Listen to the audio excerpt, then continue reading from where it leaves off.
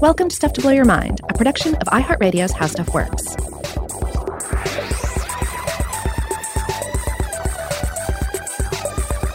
Hey, welcome to Stuff to Blow Your Mind. My name is Robert Lamb. And I'm Joe McCormick. Today we're going to discuss a problem-solving principle that many of you have probably heard of and that we've definitely referenced on the show before, and that is Occam's razor. That's right. It's one of the classics. It's one of the hits of like the skeptical toolkit. Mm-hmm. And I think it's a really good one to get into because it's something that is widely known but in different ways, and often to whatever extent it actually does have value, it often gets deployed in ways that do not actually make use of its value. Right. Like an actual razor blade, it may be misused from time to time. Yes. Now, one specific place that I know we've talked about it before is in the context of Carl Sagan's recommendations for the tools of skeptical thinking. Mm-hmm. He lays these out, and one of them is Occam's razor. He writes, Occam's razor. This convenient rule of thumb urges us when faced with two hypotheses that explain the data equally well to choose the simpler. Okay. Now, why did we end up talking about this today? We were in the studio the other day discussing upcoming episodes, and you said that Seth had mentioned this, our producer Seth. Yeah, I was in here, and Seth, Nicholas Johnson, was working on a crossword puzzle. Was it the New York Times? He tells us it was the New York Times, and he asked me how to spell Occam, as in Occam's razor, and I took a guess at it, and I can't remember if I was correct. I was probably wrong, but also probably hit one of the multiple acceptable spellings for Occam's razor. Uh-huh. But anyway, we started talking about it, and I was like, oh, yeah, we could do that as an episode. And so here we are. I'm very glad we picked this because I think one of my personal favorite genres of critical thinking is being skeptical about the tools of skepticism. Mm-hmm. You know, sometimes people who identify as skeptics can I get a little cocky. You know, they get a little too sure of themselves about what the reasoning tools they use. And it's worth putting those tools to the test, giving them a closer look. Yeah, absolutely.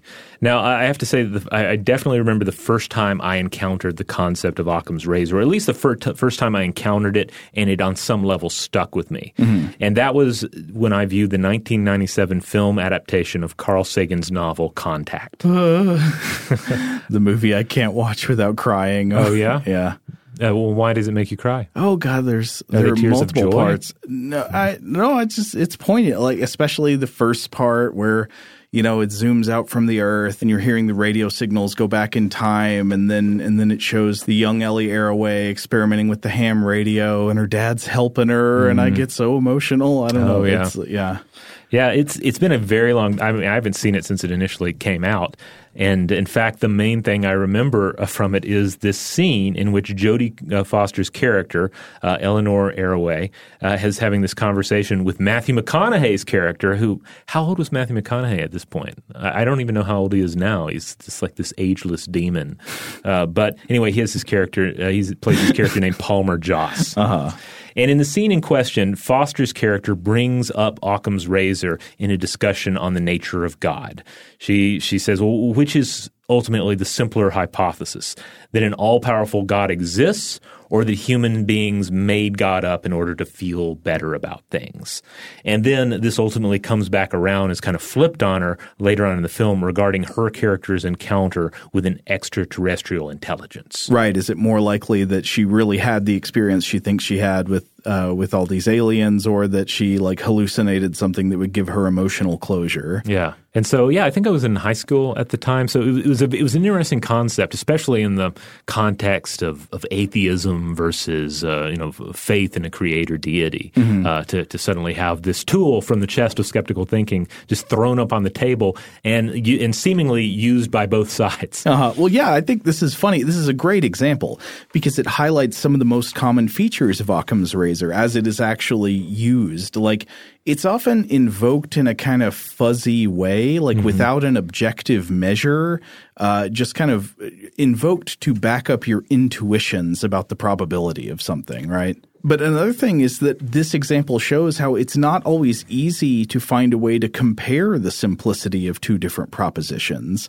Like, is the existence of God a simple hypothesis or a complicated one? I think that really depends on kind of how you feel about it. Like what kind of objective measure can you come up with to evaluate that question? Right. It's going to depend so much on your background, your culture, what you grew up with, and just how you've come to view the possibility of God's existence. Is it just kind of the bedrock of your worldview, or is it this thing from the outside that you are contemplating? And also, how do you view it, like the coherence of the idea? Do you view it as something that's that's full of all these little kind of ad hoc accommodations, or something that is a holistic, coherent sort of like fact about nature? Yeah. I think this is a perfect example that shows like when people use the idea of Occam's razor in a way that is not helpful and doesn't really get you any closer to figuring out what's true. Now, if you're still questioning like what the concept really means, don't worry. We will get to some very understandable examples of how it can be used properly and used improperly. But let's go ahead and just start about the concept itself, the word Occam, and where this comes from. We'll get to the origins of Occam's razor. So Occam's razor is also known as the principle of parsimony, and parsimony means a tendency toward cheapness or frugality. Right. So I like that. It's like the principle of parsimony is like you want to be cheap with your logic. Right. Yeah. I don't need more than 2 steps of logic between me and the solution. Don't give me one with 4 or 5. And it was named after the medieval English philosopher William of Occam. Of course, William of Occam. So he lived in the 13th and 14th centuries from 1285 to either 1347 or 1349. I've seen different death dates given for him. I've seen different birth dates as well. Oh, yeah? Like 1287 or 1288 is what I was looking at. That's interesting. So he was a prolific scholar, Franciscan friar. We'll get more into his ideas in a minute. One thing I've always wondered is where the heck is Occam? I've never heard of that. Well, yeah, because the word it has kind of like a remoteness to it. It sounds alien in some ways. Occam is very much a real place. It is a rural village in Surrey, England. You can look it up online. You can find the website for a church in Occam, for example.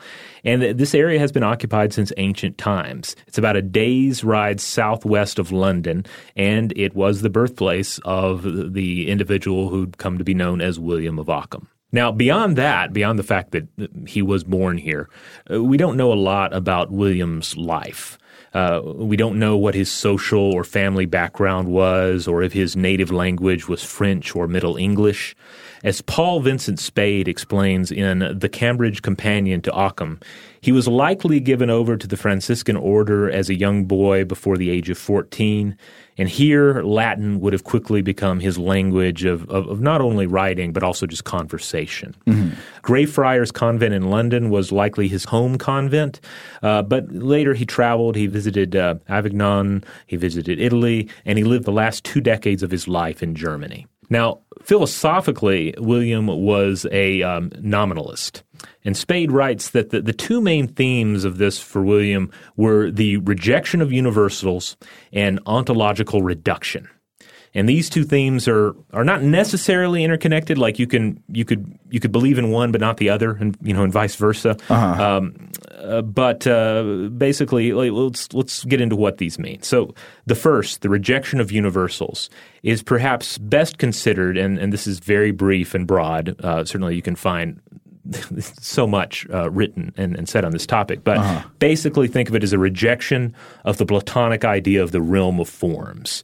So that idea that all chairs that we might make, that we might design and carve and assemble, are an attempt to create the perfect chair, which doesn't reside in our world but only resides within this realm of forms. So all chairs that we create are like an aspiration for the ideal chair. Another way I've thought about it, at least as I understood it, was that nominalism is kind of the idea that there is no such thing as a chair. There's only this chair and this chair over here. There is no chair. Right. Like this is the kind of the situation one gets to when you get into like the genre classifications of say, albums, artists, or movies that you care a great deal about, and someone tries to limit it to a classification and say, oh, well, that's classic rock or that's alternative rock, and you're like, no. You don't try and fit. These categories do not apply. There is only whatever your band of choice happens to be. There is only Tool. There is only Primus or whatever. Right. There is only things, not categories. Right. Now let's move on to the second theme here: ontological reduction. This is, as Britannica defines it, quote, the metaphysical doctrine that entities of a certain kind are in reality collections or combinations of entities of simpler or more basic kind. I think your classic example here is molecules, atoms. Yeah. So another example here is that while Aristotle defined 10 categories of objects that might be apprehended by a human mind, and these would have been translations vary on how you want to define these, but substance, quantity, quality, relative, place, time, attitude, condition, action, and affection. William cut these down to 2, substance and quality. He's really getting in there. That's the razor. That's what a razor does. Yeah, it slices away. It cuts off the fat and gets down to the meat. Spade writes, quote, although these 2 strands of Occam's thinking are independent, they are nevertheless often viewed as joint effects of a more fundamental concern, the principle of parsimony known as Occam's razor. Okay, so we're getting to the razor here. Yeah. So William devoted a lot of energy to arguing against what Spade calls the bloated ontological inventories of his contemporaries, and he became well known to his peers for this. As such, either towards the end of his life or shortly after his death, a kind of greatest hits album came out on his thoughts and ideas, titled On the Principles of Theology. Now, it wasn't actually by William of Occam, but it featured his doctrine as well as verbatim quotes. There was no ascribed author either, so later generations would often just attribute it to him, as well as the notion of Occam's razor. However, this specific phrase was apparently never actually used by him. He never said, Occam in the house, I'm going to get the razor out and start carving on some ideas here. No, this is something that is attributed by others to his work. Yeah, Occam's razor is a name for this principle that is supposed to be kind of a summation of several different thoughts he articulated in different ways. Yes. Yeah, he summed it up in different manners, and Spade includes a few examples of this in his work. For instance, here are some quotes from Occam. Beings are not to be multiplied beyond necessity. Okay. Or plurality is not to be posited without necessity. Or what can happen through fewer principles happens in vain through more. And there are other examples of this as well, where basically he's saying the same thing, but maybe like it just comes off a little flowery, at least in translation. Yeah, I think the simple version you could get to that's summarizing some of his views here, like don't make assumptions you don't have to. Mm-hmm. Don't pile on explanations that are not necessary. Yeah, and also just don't take more steps than are necessary to get from point A to point B in your reasoning and in your hypothesis. And the way this usually gets translated into modern thinking, as we've talked about before, is that when you've got competing explanations, it's better to tend toward the simpler one, the one that makes fewer assumptions, rather than the more complicated one that makes more assumptions. Now, here's another fun fact about William of Occam. William of Occam is key to Umberto Eco's excellent novel, The Name of the Rose. Yep. This was a novel that was published in 1980. Many of you may be familiar with certainly the film adaptation that starred Sean Connery, F. Murray Abraham, Christian Slater, and a host of wonderful character actors. And then there's a more recent miniseries adaptation with John Turturro that I have not seen, but I should probably see at some point or another. But at any rate, the main character in Eco's novel is William of Baskerville, who is in many ways similar. He's a Franciscan friar. He's got a kind of empirical streak. Yeah, he's basically a mashup of William of Occam and Sherlock Holmes, thus the Baskerville, alluding to Hound of the Baskervilles. And the title itself, The Name of the Rose, has been interpreted as being a reference to Occam's nominalism. There is no one rose, there is only the name of the rose. But there are also other, I think, interpretations on it, and it's meant to be kind of cryptic. Now, I was reading more about this, and it's been a little while since I've read In the Name of the Rose. You've read it more recently than I have. Yes, because we were misremembering. We were thinking, now was it the case in the book that William of Occam was supposed to be this fictional main character's mentor? I somehow had that in my mind as well. No, instead it was another medieval scholastic thinker. It was Roger Bacon. Yes. So yes, Roger Bacon was William of Baskerville's mentor, as opposed to William of Occam, who I do not believe Occam is actually mentioned in the novel. No. So I was reading a little bit more about this. There was a 2018 article that came out in Philosophy Now by Carol Nicholson titled Occam's Rose. And she pointed out that Eco had apparently explored the possibility of simply using Occam as his main character in this novel, but he ultimately, quote, did not find him a very attractive person.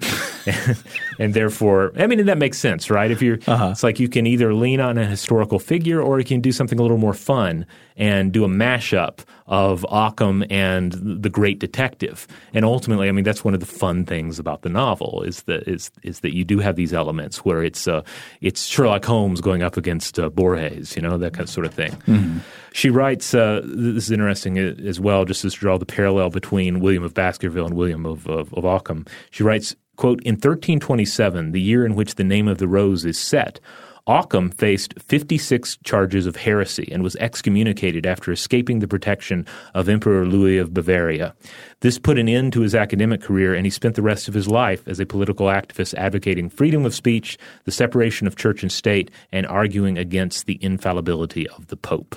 She also points out that Occam, like the fictional William of Baskerville, likely died of the plague. Mm. All right, on that note, we're going to take a quick break, but when we come back, we will continue our discussion of Occam's razor. All right, we're back. All right, so we've been talking about this principle known as Occam's razor that we've described already as the idea that simpler hypotheses are better than more complex hypotheses. There are a number of ways you can formulate it, but it's a principle that's been referred back to actually since probably before William of Occam. It is, I think, a principle that somewhat predates him in intellectual history. Right. He did not create something that was not already utilized by other thinkers of the day and thinkers before him. Mm-hmm. One great example of somebody not before William of Occam but later articulating similar ideas is Isaac Newton in his great work, The Principia Mathematica from 1687. Newton writes, quote, "We are to admit no more causes of natural things than such as are both true and sufficient to explain their appearances."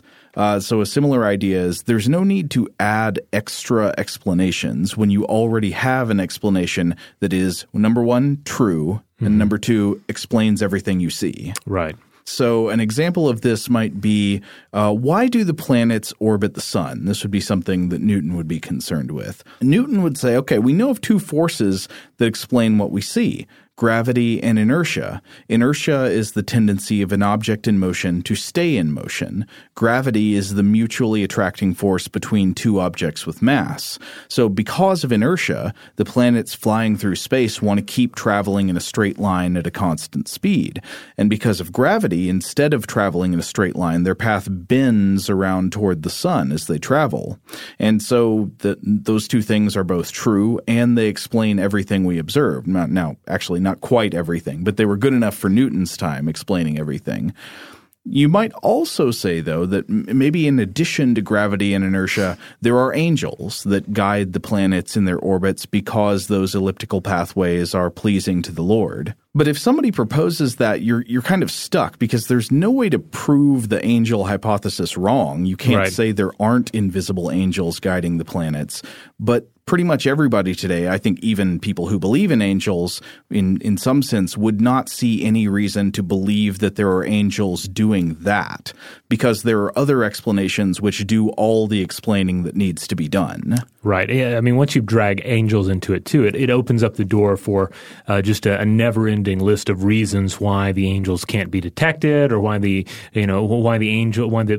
planet seems to be behaving this way. That's in accordance with these known laws rather than the machinations of a divine being. Right. And you don't need to appeal in any way to the additional plausibility of angels or not. Like the reason I said that even people who otherwise believe in angels don't say that they're guiding the motions of the planets is you don't need them to explain that. Right. You've just got basic laws of physics that explain what the planets are doing. There's no reason to add an angel's explanation. It doesn't do any more work. Yeah, it doesn't even help angels out. Right. There's just no point in it. Now, of course, sticking on the theory of like the motions of the planets for a minute, of course, we would have to later come up with a more refined theory of gravity for those rare cases where Newton's theory of gravity would fail, and we would get that with Einstein and general relativity, which recharacterized gravity as the curvature of space-time caused by deformation due to mass rather than as a mutually attractive force between objects, though in most cases, if you think of it as a force in the Newtonian sense, your predictions work out just fine. But from an article that I want to refer to later by a philosopher named Elliot Sober, he writes, quote, Albert Einstein spoke for many when he said, quote, it can scarcely be denied that the supreme goal of all theory is to make the irreducible basic elements as simple and as few as possible without having to surrender the adequate representation of a single datum of experience, which in a way is, again, articulating something like Occam's razor. Mm-hmm. It's saying, like, you want the simplest possible explanation that explains everything. And if we're sticking with Einstein for a minute, to go beyond positing something like angels, if you want to go into real scientific hypotheses in history, there are all kinds of things that you might argue were sort of done away with by an Occam's razor-ish kind of process, though I think there are some historians and philosophers of science that might disagree there. But one example that comes to my mind is the luminiferous ether. It was once believed by many scientists that there had to be a medium in space through which light propagates, right? The same way that if you want sound to propagate, there's no sound in space, right? You've got to have sound traveling through a medium like air or like water or like a steel wire. There must be matter to transmit that energy. And so the idea was that space was filled with this stuff, this ether that light waves propagated through. And eventually, due to Einstein and to other thinkers and experiments, it started to become clear that the ether was superfluous. You didn't need it to explain any of the properties of light. Now, there's another example from history that often comes up when people talk about Occam's razor. It's often brought up as a great example of Occam's razor being applied, but we're going to get to an article later on that I think presents a pretty devastating case against this being true. But just to set it up here, it is the idea of comparing the Ptolemaic universe versus the Copernican universe, which obviously this argument was brought to a very dramatic end in the life of Galileo, right? Galileo got into big trouble with the Inquisition for, among other things, there were also politics involved, but for, among other things, advocating the Copernican model over the Ptolemaic model. For simplicity's sake, the Copernican model of the solar system was, of course, the one we know to be more basically correct, not totally correct, but more correct because it was heliocentric. It put the sun at the center of the solar system and argued that the other planets, including the Earth, all rotated around the sun. This, of course, was not the orthodox astronomy of the day. The more favored models were the traditional Ptolemaic model, which had the Earth at the center and the planets all going around the Earth in these strange kind of spirograph patterns that had these things called epicycles where they would sort of stop and then do a circle and another circle and like loops within their traveling. And then you had some compromise models like the model of Tycho Brahe. Now, the traditional argument here in favor of saying, Copernicus and Galileo were on the side of Occam's razor, it would go something like, well, the Ptolemaic system and the Tycho Brahe models, they've got all this extra stuff you need to assume, all these weird extra assumptions like epicycles, like where the planets are going around in loops and it's not explained exactly why they're doing that. You just have to insert the loops in order to make it match our observations. And therefore, the Ptolemaic model was more complex. We'll come back to that later on. Because I think now it's going to be important to get into some criticisms of Occam's razor. If you go into especially a lot of like kind of skeptic communities on the internet, you might sometimes see people treating Occam's razor as if it is some kind of law of nature, like referring to Occam's razor in the same way you might refer to proven theories about reality, such as, equations describing the action of gravity or something. And so I think while Occam's razor is an interesting and sometimes useful skeptical lens to apply, It is not, in fact, a law of nature. And there are a couple of major branches of criticisms of ye olde razor. I think the first would be like accusations that it is often misunderstood or misused. And then second, there would be actual attacks on the usefulness of the razor even when it is in its supposedly true form. Now, the first thing would be pretty simple, and it's just the idea that Occam's razor is misunderstood, misquoted, misconstrued, misused. I came across a funny blog post that, of all things, pointed to a quote from a mystery writer named Harlan Coben. More mystery writers. Yeah. I'm not familiar with this writer, but I thought this was interesting. This would, it was just an example of somebody saying, no, you're not using Occam's razor right. This writer wrote, quote, most people oversimplify Occam's razor to mean the simplest answer is usually correct. But the real meaning, what the Franciscan friar William of Occam really wanted to emphasize, is that you shouldn't complicate, that you shouldn't stack a theory if a simpler explanation was at the ready. Pare it down, prune the excess. And so I think looking at it this way, this fits more with like the version that we were talking about with Isaac Newton, right? Mm-hmm. It's not necessarily a statement about simplicity as a general principle, but saying that you shouldn't stack things that explain the same outcomes on top of each other because you get no extra usefulness out of that. Another example that I was just thinking of that's come up on the show before is the idea of aquatic ape theory. Oh, yes. This is the idea that among other things, humans are hairless because for a while our ancestors lived at least partially in the water. Yeah, the idea is you look at a lot of our body features, our relatively smooth skin, bipedalism, layers of subcutaneous fat, the abilities of our vocal cords, all kinds of things like that. The proponents of aquatic ape theory say, hey, we've got all these strange anatomical, morphological features that are not the same as other great apes. Why do we have those qualities? I think you could explain them all if humans once needed to be in the water. So they needed to be smooth, have smooth skin in order to be aerodynamic swimmers. And they became bipedal so that they could wade around in the water. And you come up with a list of explanations along these lines that they would argue all point to an aquatic ancestry. But there's a wrinkle there because, of course, if that's all true, the question is then why did we retain all those features after leaving the water? Humans are not an aquatic species now. I mean, we can go into the water, but water is not our primary environmental niche. So how come we still have all those features?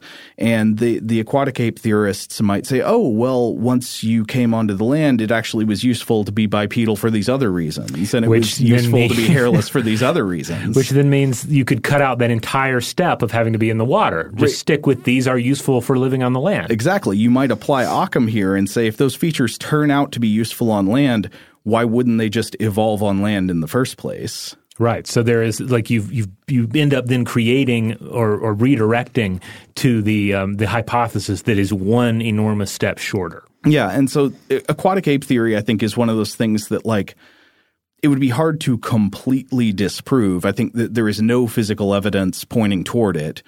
It would be hard to say this is impossible to have happened, but there's just no reason to assume it. It just like adds in an extra step of explanations that don't explain anything any better than other explanations could. Yeah, I mean, it's kind of like if I come home from work and I have, say, beer and bread, maybe I stopped at two places to get the beer and the bread. I got the beer at one place and the bread at the other, but I also probably just stopped at one store to get both of them. Both are likely. One is a shorter trip. I feel like you would also have to add in something kind of extravagant, though. It would be like you stopped at the way home and you entered a raffle contest in which you won beer and bread. And then you also may have stopped at the store, to get something else. But like, right, yeah, or I stole beer and bread. It's like when the simple explanation is I probably just bought beer and bread. Yeah. Or beer and bread was placed in my car by a mysterious stranger. Like these are all things that are possible. Yeah. And could conceivably be the reason that I have beer and bread in the car, but Occam's razor slices away the unnecessary steps, the less likely steps for the shorter trip between point A and point B. Right. And I think in cases like that, you could say that Occam's razor doesn't necessarily prove a theory wrong, but it is kind of a useful heuristic. Right. It might help you use your intellectual time wisely. Right. But that gets us to the next step, which is the more comprehensive criticism, the idea that Occam is maybe in fact wrong or not useful. I think in some cases this criticism is true, so maybe we should get into it a bit.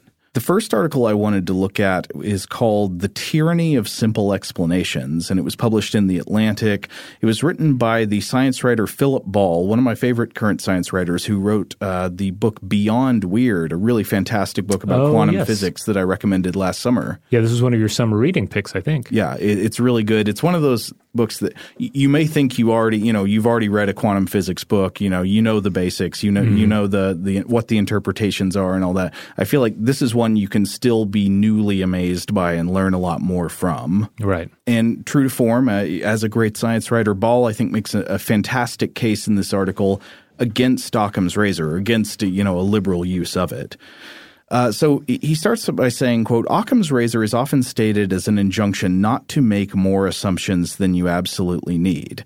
And in that way, it's almost a truism, right? I mean, like when you phrase it that way, who would say, well, yeah, no, I want to make more assumptions than I need. Yeah, I mean, you can come back to like a forensic example, right? Mm-hmm. Detective work, which even Carl Sagan discusses this a lot, like comparing science to the work of a detective. Mm-hmm. Like, how many hypotheses do you need for a murder? Right, and you're going to be the obvious ones that especially via Occam's razor are going to be your primary candidates. That it was someone the victim knew, mm-hmm. that it was like a spouse or a friend, etc. Rather than inventing wild scenarios with no evidence to base them on. Right. Saying, certainly getting into possible scenarios like maybe it was the random work of a serial murderer. Serial murders exist. This does happen from time to time, but is it the most likely scenario? And then that's not even getting into wilder possibilities like, well, perhaps it was an assassin, a spy who mistook them for another person. Well, that's possible too. But again, far more steps than are necessary. The shorter trip is the more likely. Right. And in terms of not making more assumptions than you need, Ball writes that this is, of course, good advice. If you're trying to come up with a good explanation for something, you add nothing by writing in a bunch of extra complications that don't help the explanation explain anything more than it did when it was simpler. Explanations should be as simple as they can be without losing power to explain and predict. Quote, that's why most scientific theories are intentional simplifications. They ignore some effects, not because they don't happen, but because they're thought to have a negligible effect on the outcome. Applied this way, simplicity is a practical virtue, allowing a clearer view of what's most important in a phenomenon. So again, he's saying there that Occam's razor, it's not necessarily that Occam's razor tells you what's true, but Occam's razor makes theories useful. Because then he goes on to argue that Occam's razor is, quote, fetishized and misapplied as a guiding beacon for scientific inquiry. So he thinks what we're just saying. Simplicity is a virtue of theories and explanations because they make theories clearer, easier to use. But it's dangerous to jump from that to the assumption that simplicity is actually a measure of truth. Quote, here the implication is that the simplest theory isn't just more convenient, but gets closer to how nature really works. In other words, it's more probably the correct one. Ball says this is wrong, as simplicity does not actually tell you anything about which theories are right and which ones are wrong. He argues there's really no reason to believe that simpler theories better describe nature than complicated ones, and he gives a few examples. He talks about Francis Crick warning against trying to apply Occam's razor as a critical tool for theories in biology because biology gets really messy. And he cites examples where it kind of led us astray. Like he cites Alfred Kempe's 1879 proof of the four-color theorem in mathematics, which was kind of favored for a while because the proof was considered very simple and very elegant, but it turned out to be wrong. Very roughly here, it makes me think of something we talked about before in the show about how evolution is often kind of a miser. It's often cheap. And so part of that, you could apply the simplicity model to that and say, okay, that means it tends to take the shortest route. It tends to perhaps engage in simplicity. But at the same time, it's kind of lazy, and lazy can create these sort of messes. Where say like some biological structure has evolved, for one thing, but then ends up getting partially abandoned and then reused for something else, and it can get messy. It can get complicated. A million years of shortcuts can turn into a quite circuitous route. Yes. Yeah, and so Ball writes that in his view, he has not found a single case in the history of science where Occam's razor was actually used to settle a debate between rival theories. So I just want to make sure that his distinction is coming through. He is saying it's useful for trying to make theories easier to talk about, easier to understand, easier to apply. But when it comes between competing theories, trying to say which one is more true, which one makes better predictions, he has not found a single case where Occam's razor was the decisive factor. And what's worse, he says a lot of people have tried to retroactively apply Occam's razor to historical scientific debates where it was not, in fact, decisive in reality. And he cites as an example a debate we've already discussed, the geocentric versus the heliocentric solar system. And I thought his take on this was really interesting because I had been taken in, I think. I had previously thought, well, maybe a really good case of Occam's razor is heliocentrism winning over geocentrism because with geocentrism, you just had to make all these weird assumptions about the movements of planets. You have to do extra work to make it fit. Right. That's what I thought. But he actually digs into the debate of the time. Ball points out that in reality, so, we talked about one of the big things being all these epicycles, that in the Ptolemaic model, the geocentric view, the planets go around the Earth, but they don't just go around. They make all these weird loops and stuff called epicycles. You had to build that in order to explain what astronomers saw in the night sky of the planets appearing to regress. They'd go back and forth and stuff. So he says we've got all these epicycles, but Ball points out that in reality, the Copernican model that was being argued about in Galileo's day, the heliocentric model, was also full of epicycles. And this was because Copernicus was not aware of what Johannes Kepler would later discover about the orbits of planetary bodies being elliptical rather than circular. So because he lacked that crucial assumption, that important part of the theory, Copernicus also had to build weird little loops into his heliocentric model of the solar system. He got the heliocentrism right, but he thought the planets were moving in perfect circles. That didn't match observations either. So like Ptolemy, he cheated. He put all these little loops in there to make the model work out right. And it wasn't until heliocentrism was combined with Kepler and elliptical orbits that the epicycles were finally banished. And based on this, Ball argues that there was really no way at the time to suggest that the Copernican system was simpler. In fact, he points out that Copernicus invokes a number of weird, non-scientific assumptions in support of his model.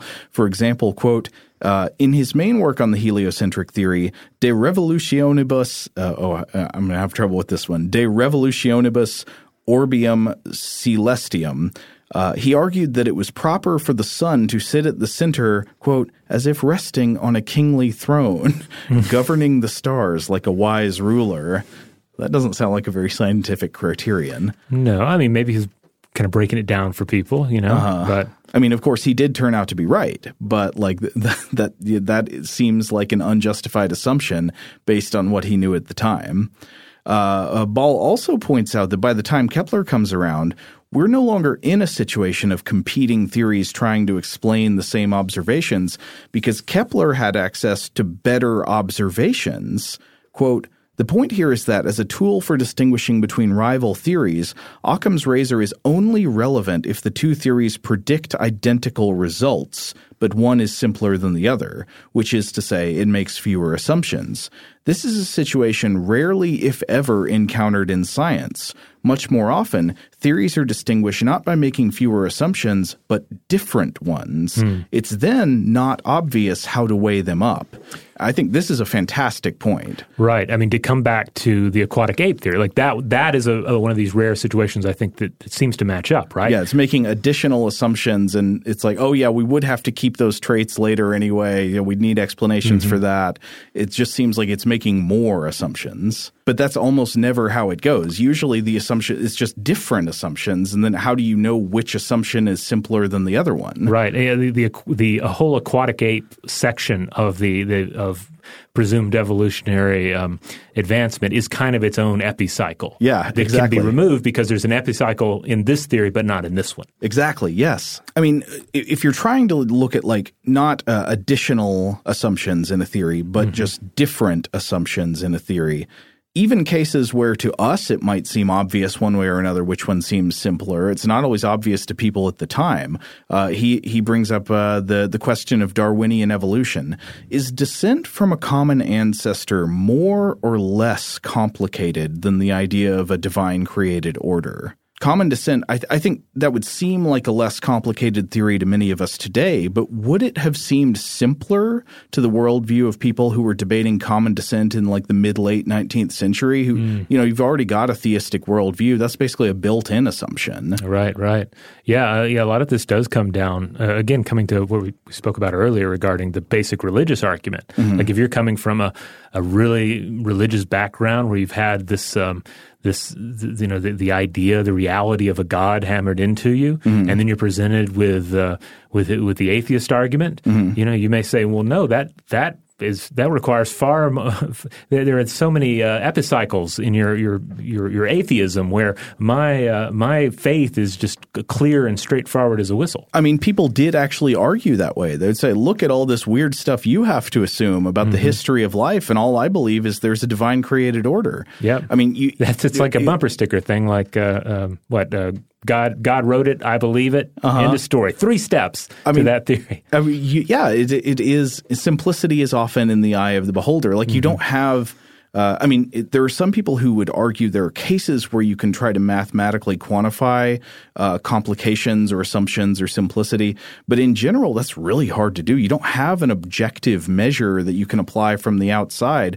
A lot of times it's just going to be kind of fuzzy qualitative judgments, what seems like less of an assumption to you. Right. You lack an objective measure. People go with their intuitions, and this does not seem like a good recipe for sorting between theories. So coming back again to Ball's formulation of Occam's razor, it's basically like if you have 2 theories that are competing to explain the same things, they make all the same predictions. And explain them equally well. Yeah, they make the same predictions, explain things equally well, but one of them has more assumptions. You go with the one with fewer assumptions. But Ball argues that you almost never in reality get cases where the predictions of 2 theories are exactly the same. Instead, quote, scientific models that differ in their assumptions typically make slightly different predictions too. It is these predictions, not the criteria of simplicity, that are of the greatest use for evaluating rival theories. Again, I think this is a good point. I mean, theories almost never predict the exact same thing, so why not just judge them on how good their predictions are? Finally, he writes that he can only think of one real instance in science where there are rival theories that make exactly the same predictions on the basis of, quote, easily enumerable and comparable assumptions. And this one example he can think of is the different interpretations of quantum mechanics, which I think is a fantastic example. And that did not come to my mind, but I think he's exactly right about this. So we've discussed interpretations of quantum mechanics on the show before. We're not going to go deep on that, but just for a very short refresher, basically we know that the mathematical fundamentals of quantum theory are correct. They make extremely good predictions. Like we know the theory's right, but there's a problem. They predict a world of probabilities, not of certainties. So if you have a theory that predicts an electron will be 50% in one state and 50% in an opposite state, but we only ever observe physical reality embodying one state at a time, how do you resolve that? It just does not match our experience of reality. So that's where the interpretations of quantum mechanics come in. They're trying to reconcile this difference, explaining why the indeterministic, probabilistic quantum world somehow resolves into the solid, deterministic world that we experience every day.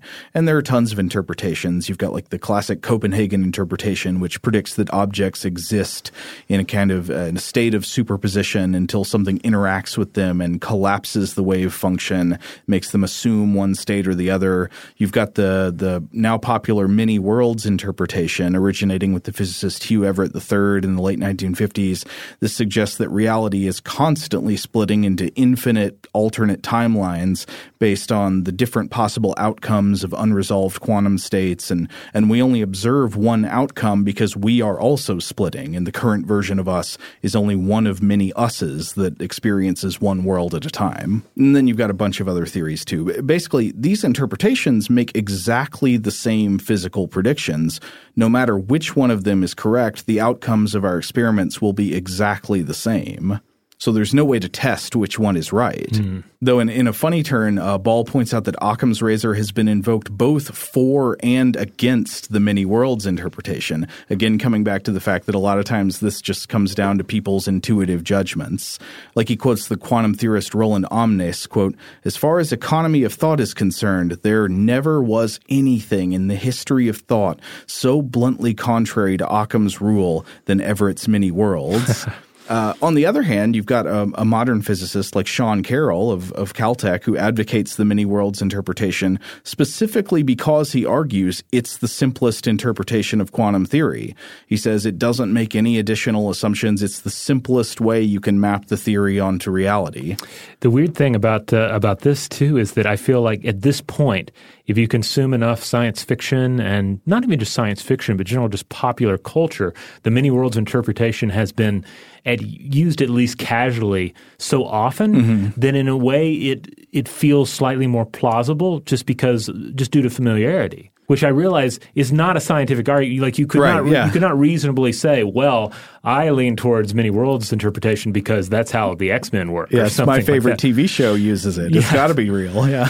But on some level, it still kind of gets into you. It still affects you. I agree. I mean, again, I think this is pointing out some of the weaknesses in how Occam's razor is often applied. It's like people think they're applying some kind of objective criterion when really they're just kind of going with their gut about like what feels more plausible. And that's something Ball kind of hammers home at the end when he writes, quote, "But this is all just special pleading. Occam's razor was never meant for paring nature down to some beautiful parsimonious core of truth. Because science is so difficult and messy, the allure of a philosophical tool for clearing a path or pruning the thickets is obvious. In the readiness to find spurious applications of Occam's razor in the history of science, or to enlist, dismiss, or reshape the razor at will to shore up their preferences, scientists reveal their seduction by this vision, but they should resist it. The value of keeping assumptions to a minimum is cognitive, not ontological. It helps you think. A theory is not better if it is simpler, but it might well be more useful, and that counts for much more."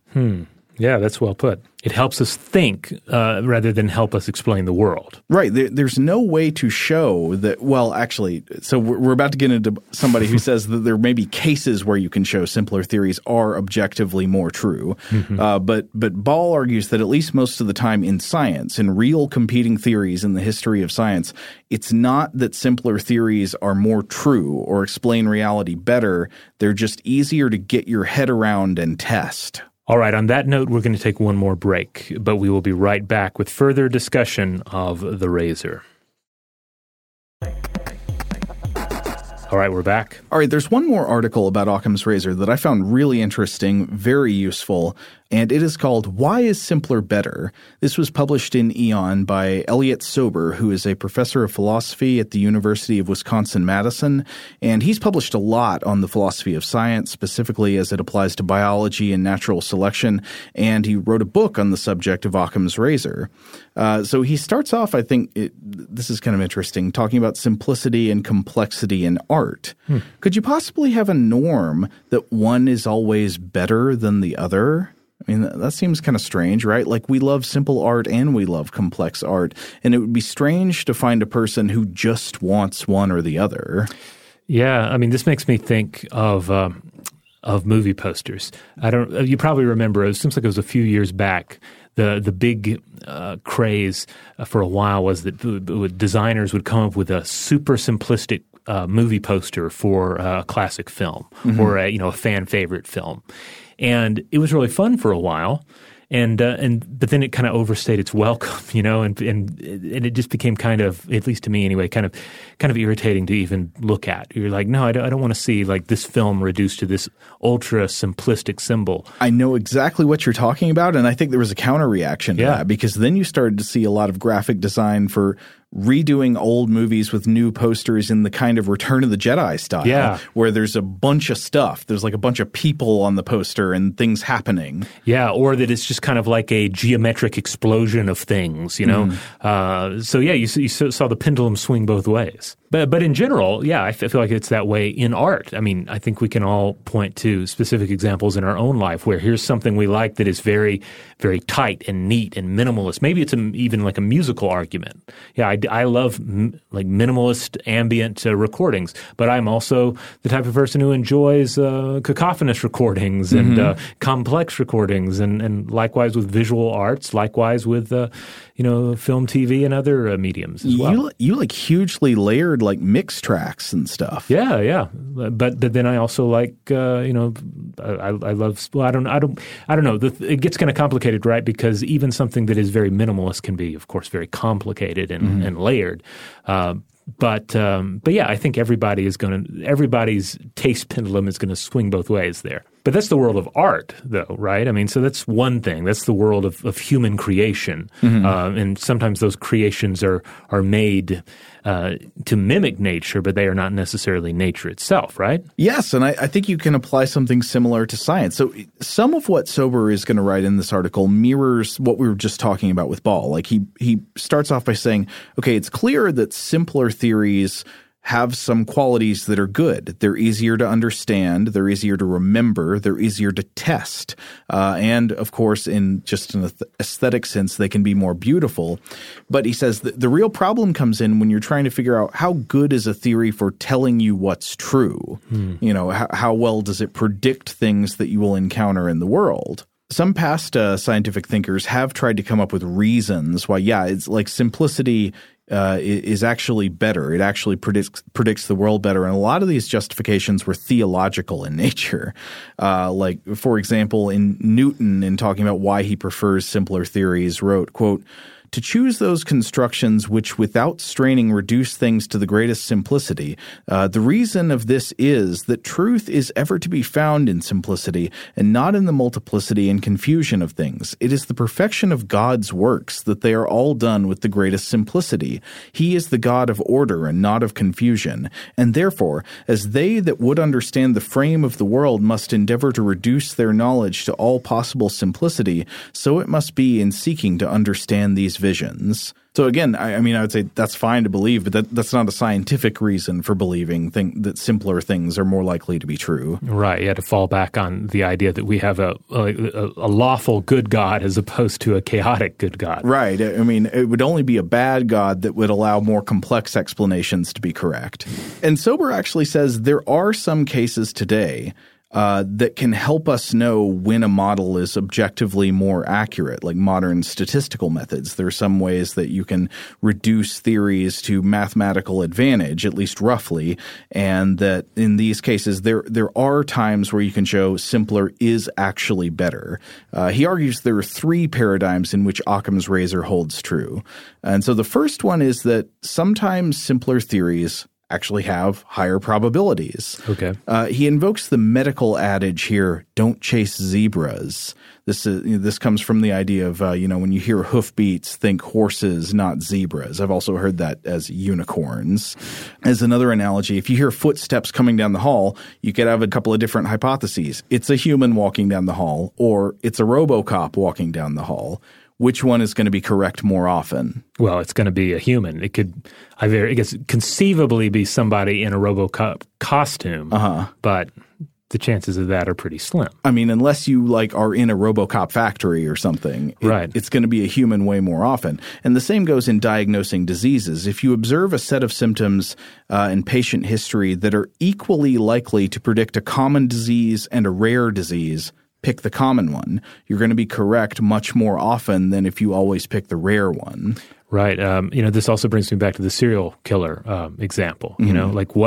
What is more likely, that it's someone the individual knew, or it is a random killing by a serial murderer? Right. Unless there is a serial murderer active in the area, which raises the chances for that to be true by a considerable margin, it's going to remain a zebra, not a unicorn, but a zebra. Exactly. Unless you have independent evidence pointing to that as a superior hypothesis, there's no reason to go to a rare phenomenon that would explain things equally well. Yeah. Though I know it seems like there are enough podcasts about serial murders that it might seem like there are more of them out there than there are. Well, there you get into some cognitive biases problems, yeah. The availability heuristic kicks in. But of course, another question is how often does a thorough review actually put you in the situation where two things explain what you see equally well, truly equally well, one's rare and one's common?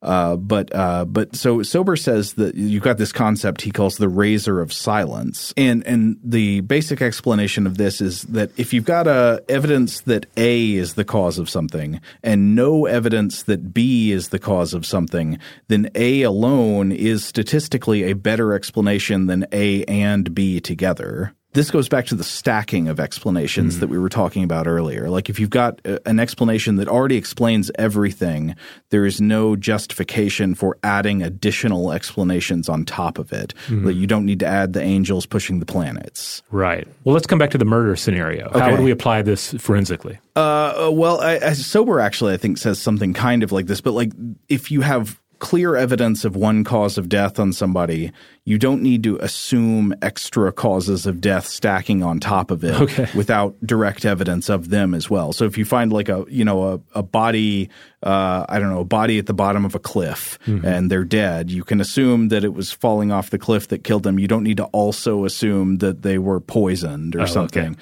Unless, you do blood tox and then it comes back with poison, you can assume it then. But there's no reason to start stacking on additional assumptions. Right. Okay. Now, there's another way that Sober says sometimes Occam's razor actually does hold true. It sometimes simpler explanations are better. And it's simply that sometimes simpler theories are better supported by observations. He gives this great example. Suppose all the lights on your street go out. You could have two competing hypotheses. First one, something happened at the power plant, and that influenced what happened to all the lights in the neighborhood. Or maybe there's a down power line, something like that. The other one, something happened to all of the light bulbs at the same time. Now, these would both explain the observations, right? Either all of the light bulbs suddenly went out on their own independently, just coincidentally all at the same time, or there's something happened with the power supply to the whole neighborhood. Sober argues, based on the work of the philosopher Hans Reichenbach, that in this case you can actually show mathematically that the evidence for the power plant hypothesis is stronger just based on the fact that it's simpler. And a similar example in real science. So look at common descent in biology. So based on the evidence of massive amounts of genetic code shared by all living things today, people usually say, okay, that's evidence of common descent. We all share a common ancestor. We all inherit some common genetic code. Now, you could also say, well, maybe all living things on Earth have different ancestors and they just happen by coincidence to have overlapping strings of genetic code. That would require a lot of strange coincidences. So the evidence actually favors common descent just like it favors a power outage over hundreds of simultaneous light bulb failures. So a serial killer example of this might be – oh, man. What's happening in the dark corners of your brain today, Robert? I don't know. I just keep coming back to it, I guess. But okay, so so if people – there are all these dead people and they all have, say, a death's head moth what was it, caterpillar? Yes. Or was it a cocoon? Can't recall offhand. From Silence of the Lambs. Yeah, they've got like a moth cocoon in their mouth or something. So perhaps they just happen to each individually wind up with one in their mouth. Like somebody accidentally ate one. There was one in the salad bar. Another one was like looking up and it fell out of a tree because one had escaped from a private collection, was living in a tree. You could have sort of independent explanations for why each of these occurred. Or the other possibility is somebody's killing them and putting them in their throats. Right. The one common explanation actually explains observations better than assuming a whole bunch of strange coincidences. Yeah. And then we get the third paradigm Sober gets into, which is that he says sometimes the simplicity of a model is relevant to estimating its predictive accuracy. So what do good theories do? Well, they make accurate predictions about things we don't know yet. They either accurately predict future measurements or outcomes or discoveries. Does Occam's razor have anything to say here? Sober says yes. Sometimes simplicity affects our best guesses about how accurate a new theory will be. And he cites the work of a Japanese statistician named Hirotugu Akaiki, who did important work in a field called model selection theory. This means how to judge the strength of a new model or theory before it has had time to be tested in the field. And a model evaluation system called the Akaiki Information Criterion says that you can predict how good a new model or theory will be by two measures: how well it fits old or existing data, obviously better fits are better, and then how simple it is, simpler models are better. Simplicity is evaluated by, quote, the number of adjustable parameters, and having fewer is better. Now, Sober gives an analysis of why this is the case using an example of trying to estimate the height of plants in a cornfield based on previous random samplings of the fields. I'm not going to get down into all the details of this, but if you want a deeper understanding of this one, I'd recommend looking up the article. The short version is that in some situations, depending on a number of assumptions about what types of models and data you're dealing with, simplicity of a model is actually a good predictor of how well future data will conform to that model. And it's just a fact about statistics, the sorcery of averages, not a fact about individual cases on the ground. Okay. Now, he concludes by saying that these three paradigms have something in common, and quote, whether a given problem fits into any of them depends on empirical assumptions about the problem. Those assumptions might be true of some problems, but false of others. Although parsimony is demonstrably relevant in forming judgments about what the world is like, there is in the end no unconditional and presuppositionless justification for Occam's razor. So that's tough, right? Like Occam's razor is not a tool you can apply to every situation to get closer to the truth. It's a tool that is useful sometimes for some types of judgment. And the real difficulty is recognizing when you're in one of those situations in which it's useful or one of those situations where it's actually just a logical red herring. So really it kind of comes back to, we were talking about Sagan at the beginning of this and how he said this is one of the tools in your skeptic's tool chest. Yeah. And the thing about a tool chest is that you have more than one tool in there, and the screwdriver cannot be used for everything. Right. I mean, you can try. It's useful for a lot of things, and certainly very useful for screws, but there's going to be a time when you're going to have to pull out another tool to deal with the problem. And there are going to be plenty of cases you will encounter where trying to use the skeptical tool of Occam's razor is like trying to clean out your electrical socket with the screwdriver. Right. I mean, it's going to steer you astray. And I'm very sorry that in the end here we don't have like a clean rule to just guide you like this is when you can use it, this is when you can't. I think it comes down to – I mean, Sober has some useful things to say there about like types of situations where it is helpful. But yeah, there's I'm sorry, there's not just like an easy rule of thumb for when the razor will be helpful. Yeah, I mean, ultimately it is a tool that was not plucked out of the sky, but it was plucked out of human reasoning and human problem solving. Mm-hmm. By the way, coming back to The Name of the Rose, I want to point out that there is apparently a highly regarded Spanish 1987 8-bit computer game based on The Name of the Rose. No way. Yeah, it's titled The Abbey of the Crime, which was actually and they conceived it as an adaptation of The Name of the Rose, but they were unable to secure permission to do so. And in fact, I read they didn't even hear back from Echo. They tried to get in touch with them, and they couldn't get a hold of it. I try to imagine the Umberto Eco essay about this video game, like when he tries to play it. That would be good. But basically, the Abbey of the Crime, the title they went with, was apparently like the working title for The Name of the Rose at one point. So they released it under that name, and instead of having the main character be William of Baskerville, the main character is William of Occam. And I thought that was pretty much the end to it. You can look up footage of the game and all. But then I just learned for the first time, this may be more common knowledge for everyone else out there, there is a remake of it. Like they did like a revamped version of it with improved but nicely pixelated graphics. The Abbey of the Crime Extensum, which you can get on Steam apparently. I don't really do Steam, so I don't really know how it works. But it's listed on there. It came out in 2016, and it looks really cool. Like for instance, now the updated sprites, the little characters in the game, they look so much like the actors in the original film adaptation of The Name of the Rose. Like it's a little Sean Connery. And Christian Slater, I don't know if they got permission to use their likenesses. How close does it have to be in 8 bits? I don't know. That's a great question.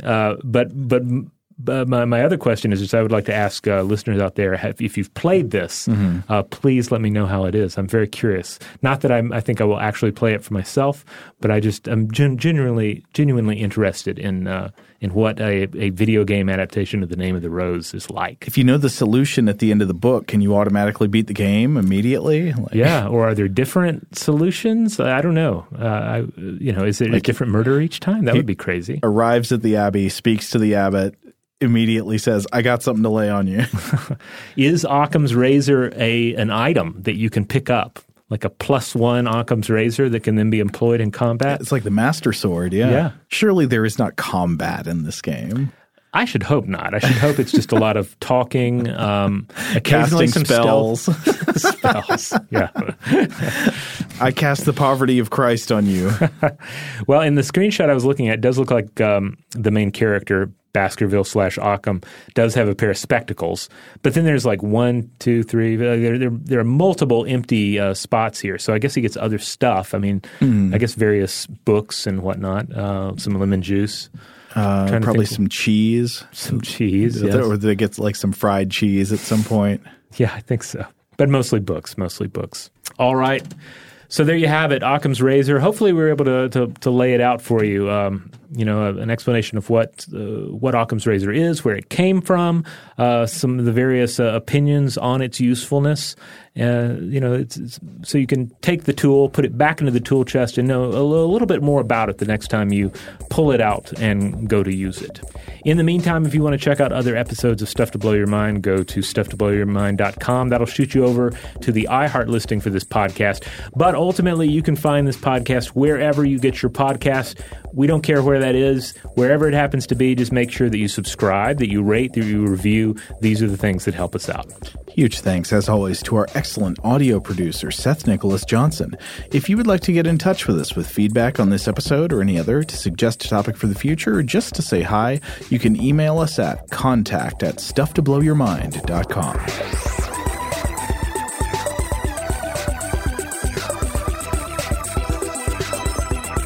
Stuff to Blow Your Mind is a production of iHeartRadio's How Stuff Works. For more podcasts from iHeartRadio, visit the iHeartRadio app, Apple Podcasts, or wherever you listen to your favorite shows.